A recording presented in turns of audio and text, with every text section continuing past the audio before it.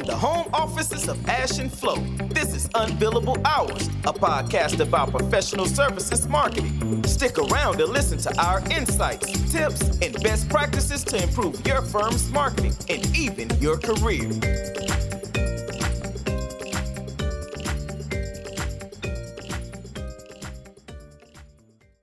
Welcome to another episode of the Unbillable Hours podcast.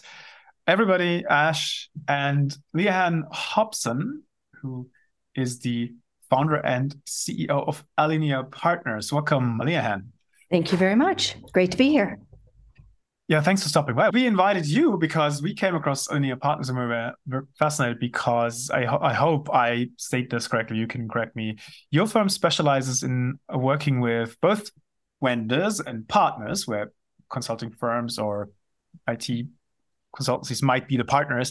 You work with those businesses around their partner programs, partner strategies, joint go-to-markets, and all kinds of things. Something, actually, this podcast has dipped its toes into sometimes, but we've never had like an in-depth discussion with someone. Nothing in depth, because mostly we talk about it as part of what we do, and I think you and I have spoken about it when we've been talking about go-to-market, but we've never gone in depth. So this would be great to speak to Leanne just to get into this in an immediate way. Yeah. No, I'm looking forward to it. Yeah, just to level set, you're absolutely correct. We focus on high tech and telecommunications, and we work across the ecosystem, so to speak. So with vendors, as you mentioned, their channel partners, which might look like a system integrator or a managed service provider, an MSP, or a cloud service provider, CSP, or a distributor, or a telecommunications company, or some people still go by VAR, but rarely. Yeah. And so you explained a fair bit of that to me, to be fair to the listeners, in a call we had previously. And what I think was very interesting, and this is where I wanted to start, is you described that there is, I'm not sure if I'm framing this correctly as a market opportunity, but you just said there's a huge demand or increase in interest around these partner programs and around, from a vendor perspective, partnering up with someone who helps, for example, with managed services or something like that. And you've been in this space for quite a while, if I understand correctly. Can you speak to that a little bit, to your comment there? What's the thing that's going on currently? What are you seeing in the market, maybe? Yeah, sure.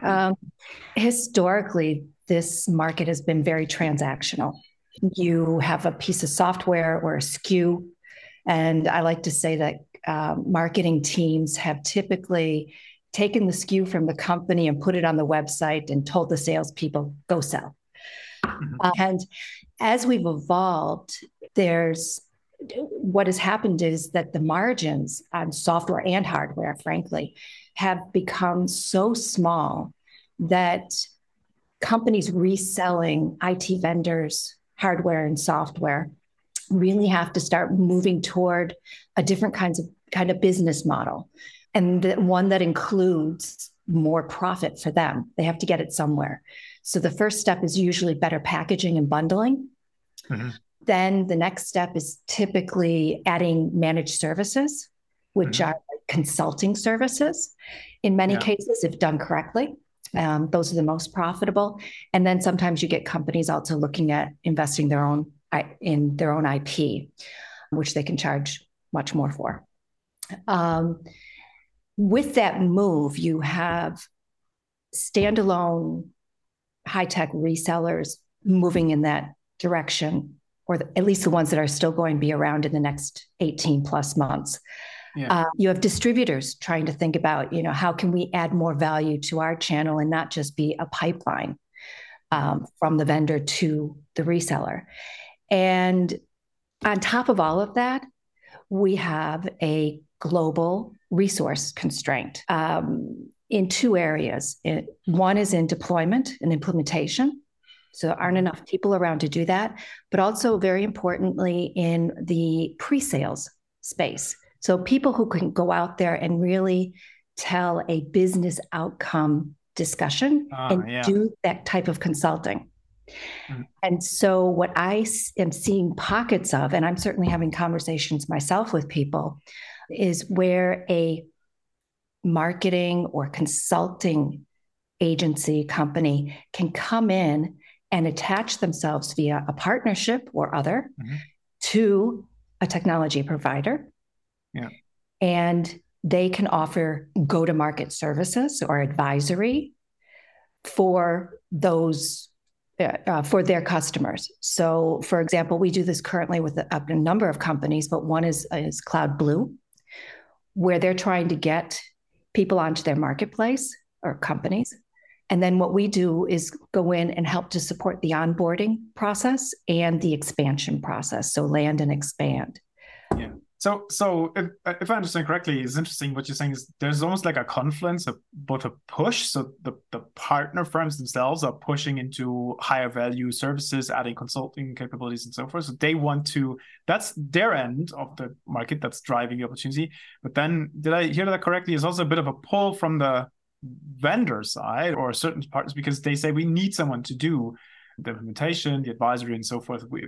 Either because we don't want to do it ourselves or we don't have enough people to do it. So both sides of the marketplace, so to speak, are stepping up the game. Is that a fair summary? Absolutely. Yeah. And I think that there's a third element there, not enough resource, don't want to do it. Maybe they don't know how to do it. I mean, especially in the IT business. I mean, that people know tech and they know how to sell technology and build technology and fix technology. But when it comes to those other skills of packaging or onboarding or pushing a partnership or even selling on a business outcome on security or compliance instead of on, this is a great piece of software with super features and functions, that can also be a challenge. I mean, my next question here on the list was a little bit like what I typically like, because we talk to the marketers and the consulting firms, the service business. Like, so the question would have been, what are the vendors' expectations? What are the technology vendors looking for? I think you described that already a little bit, right? What they need that expertise they don't have. They need the resources, you say, and then maybe also even the sheer willingness of it's never about just buying the software and then sort of slapping it in, but I need to work on processes. I need to make some organizational change happening, like all these things. Exactly. But maybe can I still, maybe sticking with that question, ask what else do they look for? Is it common for them to expect, if you partner with us, we would expect you to bring in leads and business and contracts, or is that not necessarily the case? It's probably different from vendor to vendor, right? I don't know do you see any trends in that? Just to clarify, you mean if we partner with an IT vendor? Yeah, but so if let's put it the other way around. If the IT vendor, someone creates a piece of software, I don't know, some HR solution. Now they partner with a services firm or a managed services provider. What is typically the expectation of that software producing? Do they just want them to manage the services, or do they say, no, we also need you to help with new business and bring in new clients and so forth? Is there any trend there, or is it depends kind of answer? I don't think there's any trend, and I'm not even sure it is the majority of the market. I don't think we've gotten over the chasm with it, so to speak. But what I do see in early adoption is companies, let's use that model, saying, okay, we want to sell our software. Can you, marketing agency or consultancy agency who has expertise in human resources and employee experience, come in and do the pre-sales work around employee experience importance, because we want to sell Microsoft Viva in the background, for example. So usually I find partnerships work well if each party sticks to their core competency. Mm-hmm.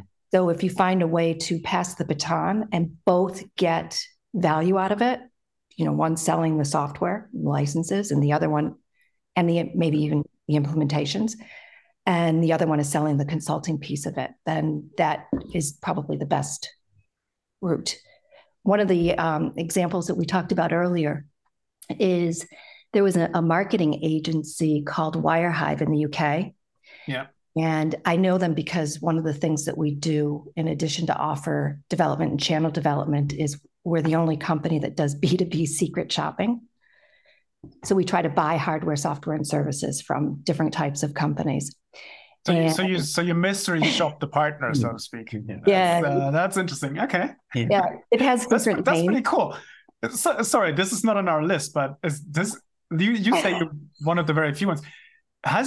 Is that even something that gets discussed? Like, because this gets into what's the customer experience, right? Let's assess it. Exactly. That's rare, though, is it? Sorry, very rare. Sorry, I'm just taking a note. This is interesting to me. Take a note. I will do that. But we were secret shopping them. So anyway, they and it was actually a very good buyer experience and sales experience. And what they had done is they were a marketing agency that was managing a lot of data. And they wanted to do that better. And so they teamed up, or they took on the Microsoft Azure platform. And then they wanted to expand. So they offered that out to smaller agencies who maybe couldn't afford to do that themselves. Okay. And then they also said, if you don't have the resources, we can help you with the crunching of the data and the analytics around that. And they built themselves a really nice business. And in fact, a couple of years ago, they were bought by Pax8. But that was one of the earlier examples that I saw that really worked well. Technology combining services and then expand. So they were users as a firm. They were users first before they became partners and built a business around the product they used second, which that makes sense for why that would be important. Yeah. So anyway, secret shopping or mystery shopping or sales journey assessments, we're the only one that does it that I know of in B2B high tech to the extent that we do. First of all, we shop as a prospect, not as a current customer. So we are an opportunity to lose, a deal to lose. Yeah. Win. And we have now we have about 190 different things that we look at in the journey, starting from search and social. We look at speeds and feeds on the website, but we also look at content relevant for a particular persona. And of course, we set the persona in advance, whether it's an SMB or more medium. We try to avoid anything that's too big because we'd be a key account then. And the sales team would know all about us. So it just wouldn't work. And then we go into the offer and the construct of the offer. We look for upsell. Then we go into engagement. So we check chat, which is exciting, and all the different contact points to eventually having a conversation with sales. If it's for Microsoft 365, we would maybe have one call. If it's for a Motorola Solutions walkie-talkie, we would maybe have a few more. And if it's for a solution with Azure that's more complex, there may be 3 or 4 calls that go into it. Wow. We then go through whatever the buying process is and look to get a proposal. And then what is the onboarding process, activation? And if you actually do procure the solution and you go into cool. With the exception of something like Azure, because we didn't want to have to buy it and then have a Microsoft partner take it off their books, give it back. That was too much to ask for. And we also don't actually procure Motorola Solutions walkie-talkies, but we have procured Dell mobiles. Fascinating. Well, this is interesting for two reasons. You almost answered the next question because we were about to ask, okay, so presuming we are the marketing team inside a partner, we just partnered up with one of those vendors. What could we do as marketers to make our firm a better partner to the vendor? I think you highlighted some things there, because I think the general answer is get better scores in one of your secret shopping assessments, right? So you mentioned some of the points where things might go wrong, but I want to get back into that. But the second reason for why that's interesting to me, and this is a bit tangential to the questions here on our list, I just had this discussion this week with someone who's not in the tech space, but some other sort of capital-intensive B2B space. And we were discussing that my hypothesis was that the customer experience does not play a role in these spaces. No, not many firms are actually paying attention. I think the presumption still is, you need our product, here's our product, please deal with all the nonsense in our sales process. Like, we don't want to hear about it. But I mean, you having clients asking you to secret shop partners seems to indicate I might be wrong. So clearly some companies do care and they do try to find holes in the journey there. Or do you have an assessment? Do you think it's still underdeveloped, or do you think companies are paying closer attention to it? And I think that the majority of companies are still not paying as much attention, but that's also a warning sign. Like I said earlier, if you're not moving toward profitability, it's a warning sign for the business, because I mean, we've shopped over 750 different companies globally. Well, I would not have guessed that. Okay. Yeah. So I would have guessed you've done that like a dozen times. Okay. That's already more companies caring for their experience than I would have guessed. Okay. Interesting. Absolutely. And the interesting thing is we get repeat performers. Or we get subscriptions. We have a new client that came on that said, I love the secret shopping experience. I want you to shop us every month. A light form. Oh, right. Okay. But I want you to have a conversation with our sales team, and I want you to see if you get a proposal. Because when we go through this process, 2/3 of the time when we expect to get a proposal, like salesperson says they'll send it, we don't get it. Yeah. So not only have you gone through and put a lot of resource against having a conversation with a prospect, but then you don't get the deal because you never sent the proposal.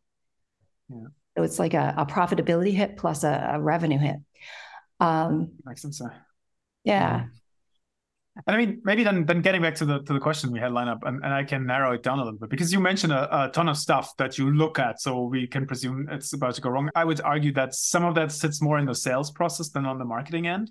But I picked up on two things you said there.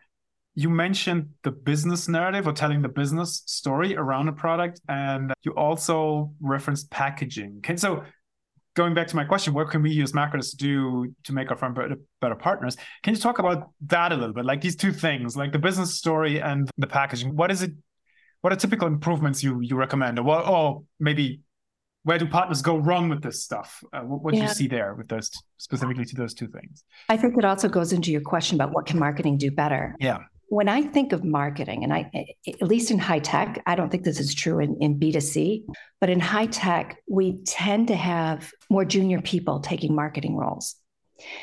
And when I talk about marketing, I always say I'm talking about marketing with a big M, meaning somebody that actually can sit down and calculate how many of these things we need to sell in order to reach the target. And to do that, there's some heavy lifting that has to be done before you ever do marketing tactics. Yeah. And a lot of people approach marketing from either, let's say way off scale, which would be just events, whether they're online or not, and a little bit of advertising, to, companies that are campaign-based, which is sort of middle of the road, and that's better. But a lot of the areas that we see missing, and we see this whether we're doing secret shopping or if we're doing growth assessments for companies, customer insights. I was on the phone with another telco, and none of their data is centralized. I spoke a month ago with a company about targeting and what types of personas they should go after. And we took a look at their database, and 80% were office at or similar email addresses. And they had been using this list for about 2 years, which means all of their marketing went to spam. Yeah. And nobody ever checks, presumably, right? Yes, two things. Yeah. They just hit send on that list every time. It's like market research. People don't like to do it and they don't like to spend money on it, but they also don't like to clean the database, but it needs to be done. And you have to have somebody on board today in the marketing organization, or if you have product marketing in that organization, that can analyze that data. The second is someone who can actually put together the right packaging and the right bundles for cross and upsell. So quite often, the marketing team brings a lead in, the sales closes it, And then they don't talk to the customer again until there's a problem. So getting a roadmap in place of routine cross and upsell and points to have discussions on a strategic nature with customers are also very important. And I see that as a role of marketing to set that framework and that schedule. And the more advanced organizations are focusing on that customer insight and, let's say, product management piece, as well as the marketing initiatives. So what can we do better in marketing? Make sure the marketing person's is senior enough to be on the management team level, sitting in on those meetings, and make sure that it is not just a marketing communications role where they're creating content, but one that actually moves from, customer insight to offer development and then the marketing. Yeah. Thank you for validating that from the outside, because we often talk about how in consulting firms specifically, marketing has to step up from just being some sort of support function, really, right? So you see that as well. More strategic role. We see that as well, and I think we discussed this recently, that this is a bit of a simplification, but when you look at IT and management consultancies, there tend to be two hiring mistakes, which they frequently make. The far more common one is, just like you said, a fairly junior person is hired to, and I'm making this up, quote unquote, run our LinkedIn, right? Yes. And then, their age is not in principle the problem, but they're also not given strategic guidance, or they're not empowered to do some of the things you just mentioned here. So they'll post pictures of the office dog again, right? It's more of a tactical I'm simplifying task. to not to insult people, but to make the point. So that's the one way in which you can go wrong. Sorry, Ash. Yeah. No, I was just saying it's mostly they're just hired to do tactical tasks, and they're not really empowered or educated to do what's necessary. Yeah. We do come across a second mistake, though, that's way rarer, but it exists. And that is, you hire a very senior person, very strategically capable, and then you hang them out to dry, right? So there's no real management or executive support, and they are not resourced. So they can come up with a strategy, but they don't get much sign off on it, right? 4 of the 7 partners will sign off on it. The other 3 go off and do whatever they want in their line of business. And then there's no resource and no budget. So they're by themselves. And now they could use someone to do the LinkedIn and maybe refresh them, but there's no money left and no support left for that. So that also exists here and there. Always strikes me as weird, but I have seen firms where they hired the junior person, it didn't work. Now they hire the full senior person without any support. It also doesn't work. Then they say, well, we tried everything. It's marketing. But just to add to that, it's partly because they don't have a growth roadmap that involves marketing. So they can't understand which phase they need to bring in what. They're just looking at the tactical thing because then they're used to selling. Yeah, that's correct. Like most of the professional services space, how do these firms grow? We call this the Rolodex-based business development, right? The founders found a firm, they have a network, they sell in that network, referrals come back. There's always enough work to sort of grow it at industry average rates. Yeah. And that is fine as long as you manage the downsides, right? New business is always typically tied to a person, I don't know, not sure if you want that. The risk being you take whatever. So it's very difficult to sort of execute a concise strategy for your own firm because you always say yes when an opportunity arises in your network.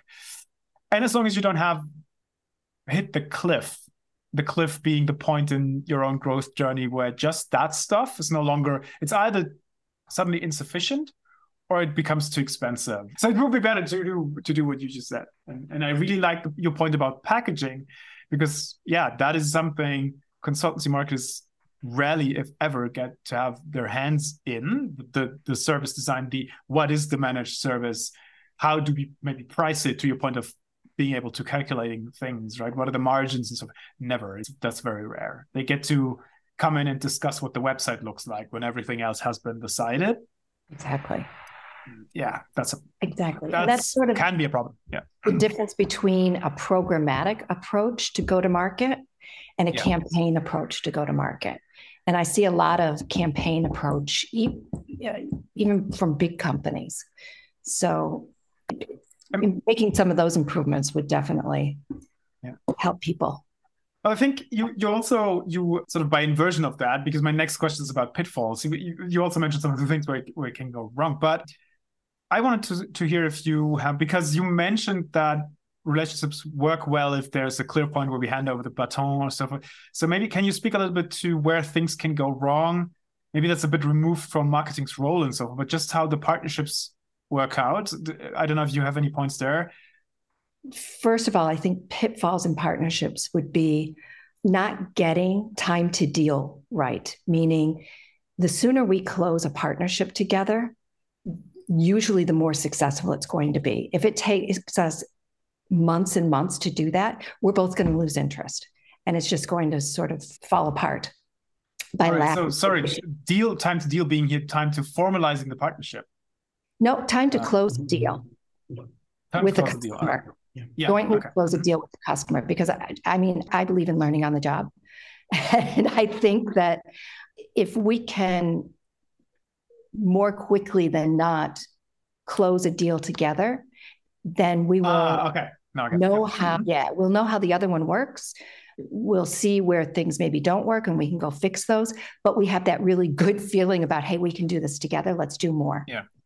So that's one. And second is the homework that has to be done in advance to make sure both can tell the story is you have to be open about who your current customers are and your prospects. And you need to be respectful of channel conflict. So I'm not going to poach your customers. You're not going to poach my customers. If I think you can tell the story better, then I may invite you to speak with my customer. But in advance of that, we need to get the joint proposition down, which means this is what you bring to the story. This is what I bring to the story. Together, we make it the solution even better. And if that's settled, then it shouldn't matter whether I'm telling it or you're telling it, because the value of both should be expressed. Yeah. And hence the necessity of putting it down, as you said, right? So that it's the trust that everybody can tell it is clear because we've written it up somewhere once, right? Instead of just having 50,000 versions of something. No, we have one joint value proposition and we're clear on everybody's able to tell it, right? So. Exactly. And then the other thing is I get a lot of companies asking us to partner. I'm sure you do as well. And what they're looking for really is more of an affiliate model where they want you to give them access to your customers. Yep. And if there isn't a win for both parties, then it really doesn't make sense. So quite often, and marketing agencies are starting to do a lot of this. And I would say marketing agencies that do demand generation or website design. We do the Secret Shopper program. So we have conversations with companies about the quality of their website all the time. And so they come in and say, well, when you do that, will you recommend us?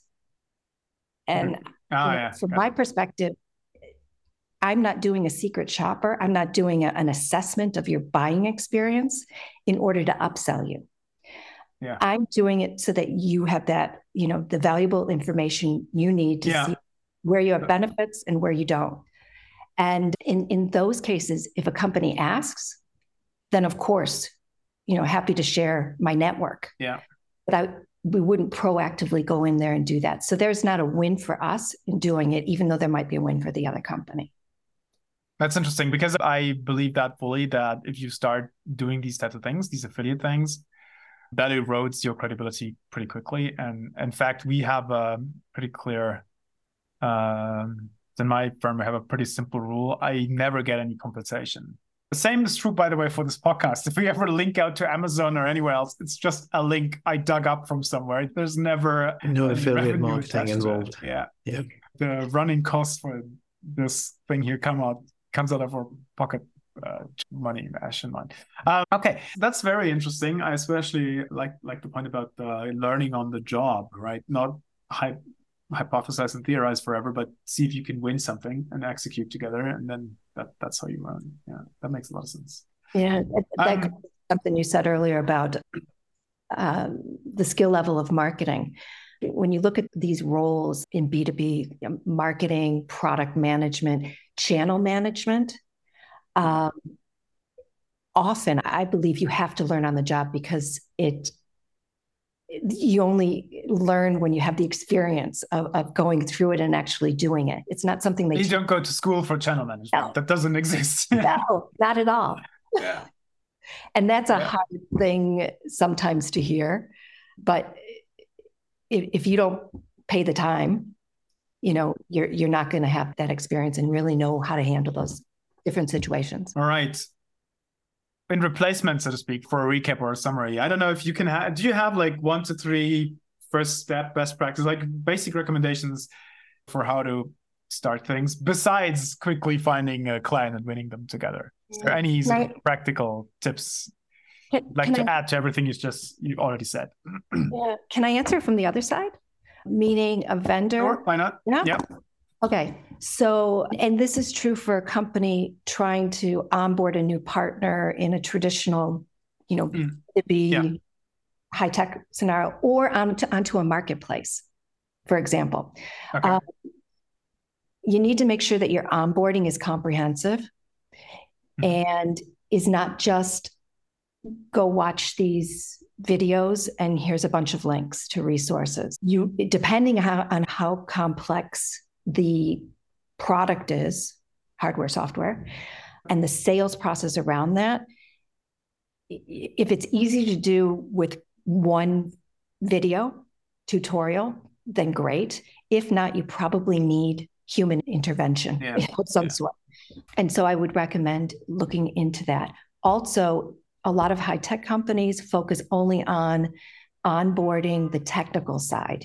Get your certifications in order, sign up to our tools, and they don't spend a lot of time on the other things that we talked about today, which is, how do you take that core offer and get more out of it? How do you expand it? And what are the best practices from other companies? And very often in the beginning of that relationship, those best practices and learnings aren't shared. And companies find that incredibly valuable. So those 2 steps. And if it means that you have to have, we run an MSP academy for some of our clients where we do that onboarding so that you get the acceleration of the onboarding. If you can build that within your organization, and that's something that I think is worth focusing on. In addition, giving them the messaging and the customer-facing conversations to have a business outcome conversation instead of a technical one. Yeah. So just some examples. Make them aware that in Europe, there's going to be a new EU compliancy directive, NIS 2. And how does the security portfolio fit into there? And is there something else that can be brought in to make that a fuller offer that you could actually consult a client on and get to the CEO level instead of to the CIO level, for example? Yeah, I like that point, the last point in particular, because that is, I've only sort of dabbled into these parts of spaces, but then, like we said, many consultancies we know have partnerships with technology vendors. And what I always think is funny is, or again, I'm oversimplifying to make the joke, but I think it's very true that sometimes this can be a conversation between 2 parties at a table, both of which expects the other side to be the better business storyteller. And none of them are really good at it. Or maybe the tech vendor in your example is it and has it, but they didn't include it in their onboarding. And because they expect the consultancy to be fully capable. I guess my point is, just because it's a management consulting or a tech consultancy with lots of industry expertise and so forth, that doesn't necessarily mean they're very good at telling compelling stories to the business audiences in those industry verticals. I think otherwise this very podcast wouldn't exist because there's still a need on the consulting side as well to step up that game. Yeah, it happens a lot in marketplaces where, we port our software over to the marketplace so that it can be sold. And then there are resellers that have to go and sell it, but they don't know the solution the way the system integrator does. And nobody creates the marketing materials to go have that business conversation. So it just sits on the marketplace. Nobody sells it. That's a conversation for an entirely different podcast, I think, because I think lots of companies get, for example, credits, right, for these marketplaces. Like I do a major Azure deal, they'll hand me a bazillion Azure Marketplace Cloud credits. And yeah, if you can tell a good story and you have the process line up like you alluded to, you might be able to get some of these, because not all of them get spent because the client companies do not really understand all the stuff that's on there. So I think there is significant potential, maybe coming back to where we started, right? Like you said, in getting both the joint value proposition and then the customer experience, right, as delivered by both ends of the partnership to get that right. And the right it's easy to transact on a market. Yes, that goes into it as well. Well, that was fascinating. Thank you. Very much appreciate you stopping by and talking to us about this. And I think we can conclude this here. Ash, unless you have... No, I don't think I have further to add here.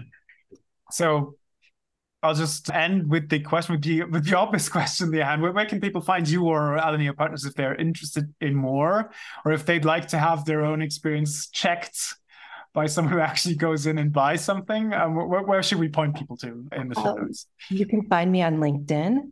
I am the only Leanne Hobson in LinkedIn, as far as I know, that's spelled the way I spell it. All right. Yes. And the website we'll put in the show notes, I believe. And then anything else you're currently working on or you want to plug or are proud of right now, or should people just check the website?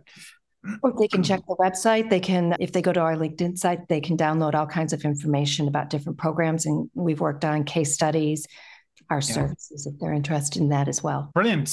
All right. We need to get the podcast secret shops for the customers. There you go. I really like that idea.